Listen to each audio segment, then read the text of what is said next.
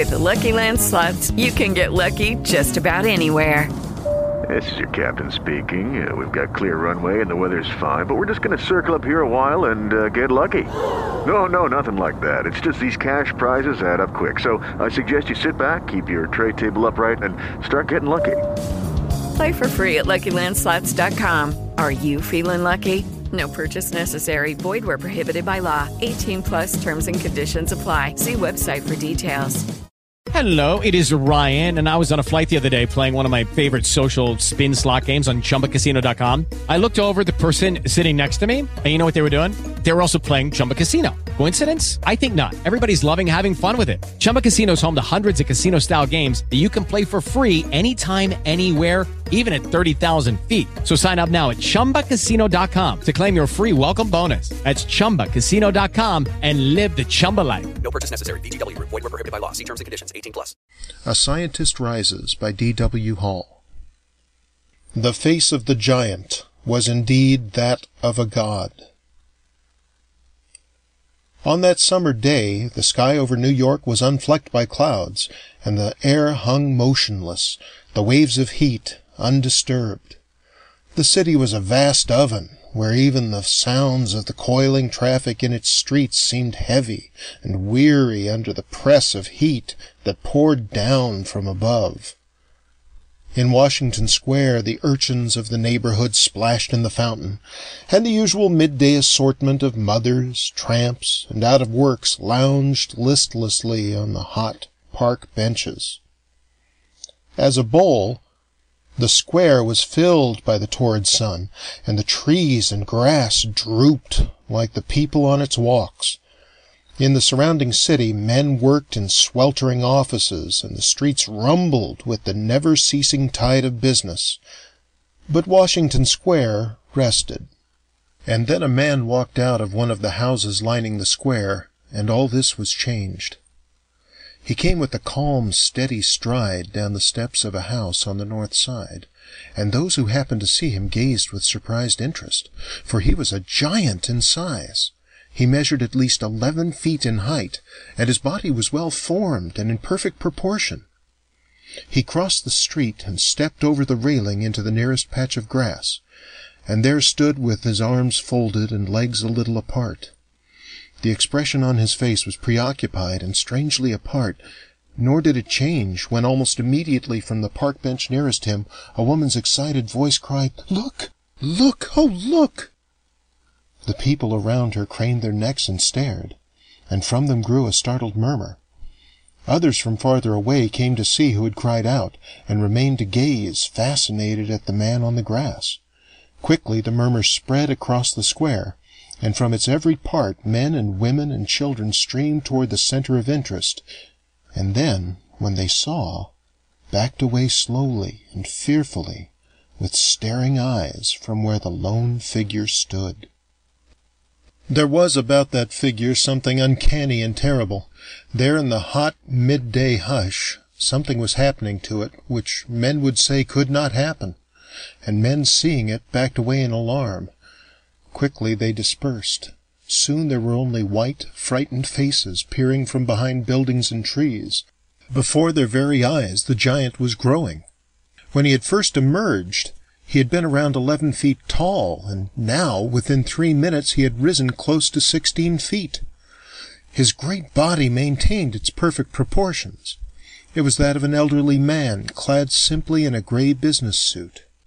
The face was kind, the clear, chiseled features indicating fine spiritual strength. On the white forehead, beneath the sparse gray hair, were deep sunken lines, which spoke of years of concentrated work. No thought of malevolence could come from that head with its gentle blue eyes that showed the peace within, but fear struck ever stronger into those who watched him, and in one place a woman fainted, for the great body continued to grow, and grow even faster, until it was 20 feet high, then swiftly 25, and the feet, still separated, were as long as the body of a normal boy. Clothes and body grew effortlessly, the latter apparently without pain, as if the terrifying process were wholly natural. The cars coming into Washington Square had stopped as their drivers sighted what was rising there, and by now the bordering streets were tangled with traffic. A distant crowd of milling people heightened the turmoil. The northern edge was deserted, but in a large semicircle was spread a fear-struck, panicky mob. A single policeman, his face white and his eyes wide, tried to straighten out the tangle of vehicles, but it was infinitely beyond him, and he sent in a riot call. And as the giant with the kind, dignified face loomed silently higher than the trees in the square, and even higher, a dozen blue-coated figures appeared and saw, and knew fear too, and hung back awe-stricken, at a loss what to do. For by now the rapidly mounting body had risen to the height of 40 feet. An excited voice raised itself above the general hubbub. "Why, I know him! I know him! It's Edgar Wesley! Dr. Edgar Wesley!" A police sergeant turned to the man who had spoken. "And he knows you? Then go closer to him and ask him what it means." But the man looked fearfully at the giant and hung back. Even as they talked, his gigantic body had grown as high as the 4-storied buildings lining the square, and his feet were becoming too large for the place where they had first been put. And now a faint smile could be seen on the giant's face, an enigmatic smile with something ironic and bitter in it. "Then shout to him from here," pressed the sergeant nervously. "We've got to find out something. This is crazy, impossible! My God, higher yet and faster!" Summoning his courage, the other man cupped his hands about his mouth and shouted, "Dr. Wesley! Can you speak and tell us? Can we help you stop it?" The ring of people looked up breathless at the towering figure, and a wave of fear passed over them, and several hysterical shrieks rose up as, very slowly, the huge head shook from side to side. But the smile on its lips became stronger and kinder, and the bitterness seemed to leave it. There was fear at that motion of the enormous head, but a roar of panic sounded from the watchers when, with marked caution, the growing giant moved 1 foot from the grass into the street behind, and the other into the nearby base of Fifth Avenue, just above the arch. Fearing harm, they were gripped by terror, and they fought back while the trembling policemen tried vainly to control them. But the panic soon ended when they saw that the Leviathan's arms remained crossed, and his smile kinder yet. By now he dwarfed the houses, his body looming 150 feet into the sky. At this moment a woman back of the semicircle slumped to her knees and prayed hysterically. "Someone's coming out of his house!" shouted one of the closest onlookers. The door of the house from which the giant had first appeared had opened, and the figure of a middle-aged, normal-sized man emerged. For a second he crouched on the steps, gaping up at the monstrous shape in the sky, and then he scurried down and made at a desperate run for the nearest group of policemen. He gripped the sergeant and cried frantically, "That's Dr. Wesley! Why don't you do something? Why don't—" "Who are you?" the officer asked, with some return of an authoritative manner. "I work for him. I'm his janitor. But can't you do anything? Look at him! Look!" The crowd pressed closer. "What do you know about this?" went on the sergeant. The man gulped and stared around wildly. "He's been working on something many years. I don't know what, for he kept it a close secret. All I knew is that an hour ago I was in my room upstairs when I heard some disturbance in his laboratory on the ground floor.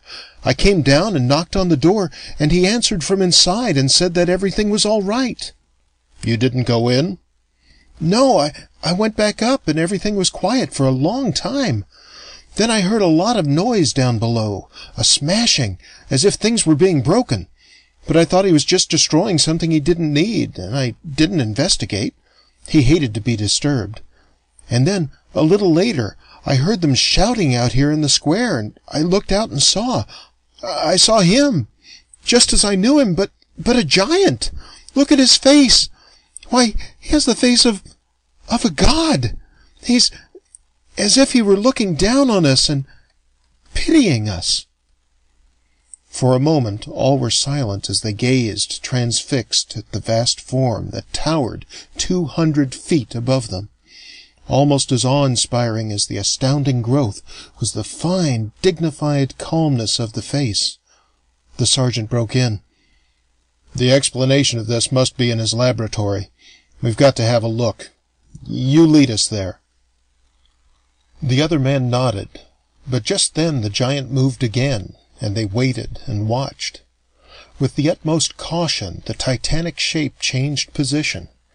Gradually, one great foot, over 30 feet in length, soared up from the street and lowered farther away, and then the other distant foot changed its position, and the Leviathan came gently to rest against the tallest building bordering the square, and once more folded his arms and stood quiet.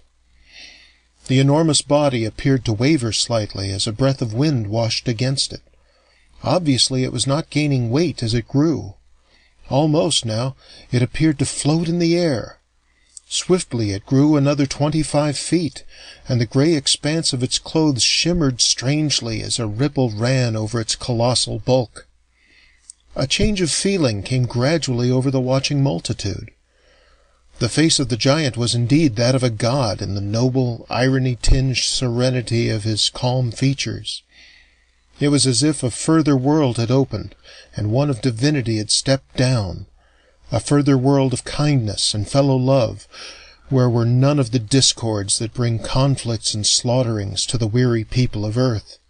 Spiritual peace radiated from the enormous face under the silvery hair, peace with an undertone of sadness, as if the giant knew of the sorrows of the swarm of dwarves beneath him, and pitied them. From all the roofs and the towers of the city, for miles and miles around, men saw the mammoth shape and the kindly smile grow more and more tenuous against the clear blue sky. The figure remained quietly in the same position, his feet filling 2 empty streets, and under the spell of his smile all fear seemed to leave the nearer watchers, and they became more quiet and controlled. The group of policemen and the janitor made a dash for the house from which the giant had come. They ascended the steps, went in, and found the door of the laboratory locked. They broke the door down. The sergeant looked in. "Anyone in here?" he cried.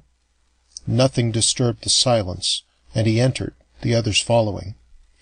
A long, wide, dimly lit room met their eyes, and in its middle the remains of a great mass of apparatus that had dominated it.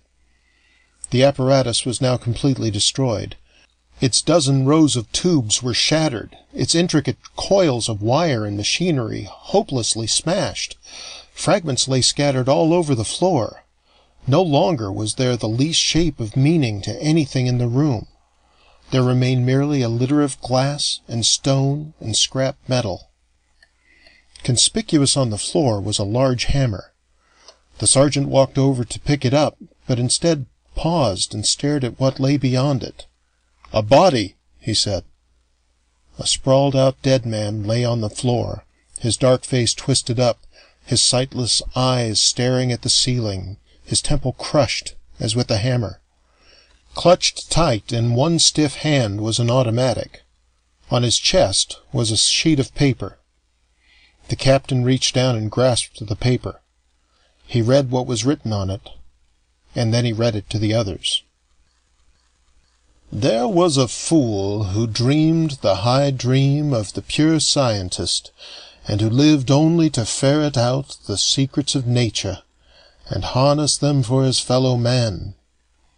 He studied and worked and thought, and in time came to concentrate on the manipulation of the atom, especially the possibility of contracting and expanding it, a thing of greatest potential value. For 9 years he worked along this line, hoping to succeed and give new power, new happiness, a new horizon to mankind. Hermetically sealed in his laboratory, self-exiled from human contacts, he labored hard. There came a day when the device into which the fool had poured his life stood completed and a success. And on that very day an agent for a certain government entered his laboratory to steal the device. And in that moment the fool realized what he had done, that from the apparatus he had invented not happiness and new freedom would come to his fellow men, but instead slaughter and carnage and drunken power increased 100-fold. He realized suddenly that man had not yet learned to use fruitfully the precious, powerful things given to them, but as yet could only play with them like greedy children, and kill as they played. Already his invention had brought death, and he realized, even on this day of his triumph, that it and its secret must be destroyed, and with them he who had fashioned so blindly. For the scientist was old. His whole life was the invention, and with its going there would be nothing more. And so he used the device's great powers on his own body, and then with those powers working on him, he destroyed the device and all the papers that held its secrets. Was the fool also mad? Perhaps, but I do not think so. Into his lonely laboratory with this marauder had come the wisdom that men must wait, that the time is not yet for such power as he was about to offer. A gesture, his strange death, which you who read this have seen? Yes, but a useful one, for with it he and his invention and its hurtful secrets go from you, and a fitting one, for he dies through his achievement, through his very life. But in a better sense he will not die, for the power of his achievement will dissolve his very body among you infinitely. You will breathe him in your air, and in you he will live incarnate until the later time when another will give you the knowledge he now destroys, and he will see it used as he wished it used. E.W. The sergeant's voice ceased, and wordlessly the men in the laboratory looked at each other. No comment was needed. They went out. They watched from the steps of Edgar Wesley's house. At first sight of the figure in the sky, a new awe struck them, for now the shape of the giant towered a full 500 feet into the sun, and it seemed almost a mirage, for definite outline was gone from it. It shimmered and wavered against the bright blue like a mist, and the blue shone through it, for it was quite transparent. And yet still they imagined they could discern the slight, ironic smile on the face, and the peaceful, understanding light in the serene eyes, and their hearts swelled at the knowledge of the spirit, of the courage, of the fine, far-seeing mind of that outflung titanic martyr to the happiness of men. The end came quickly. The great misty body rose. It floated over the city like a wraith, and then it swiftly dispersed, even as steam dissolves in the air.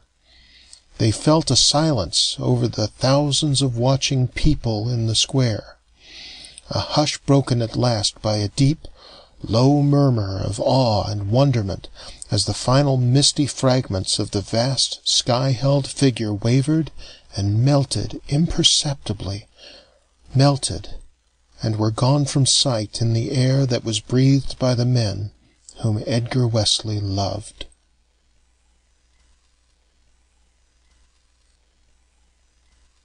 End of A Scientist Rises by D.W. Hall.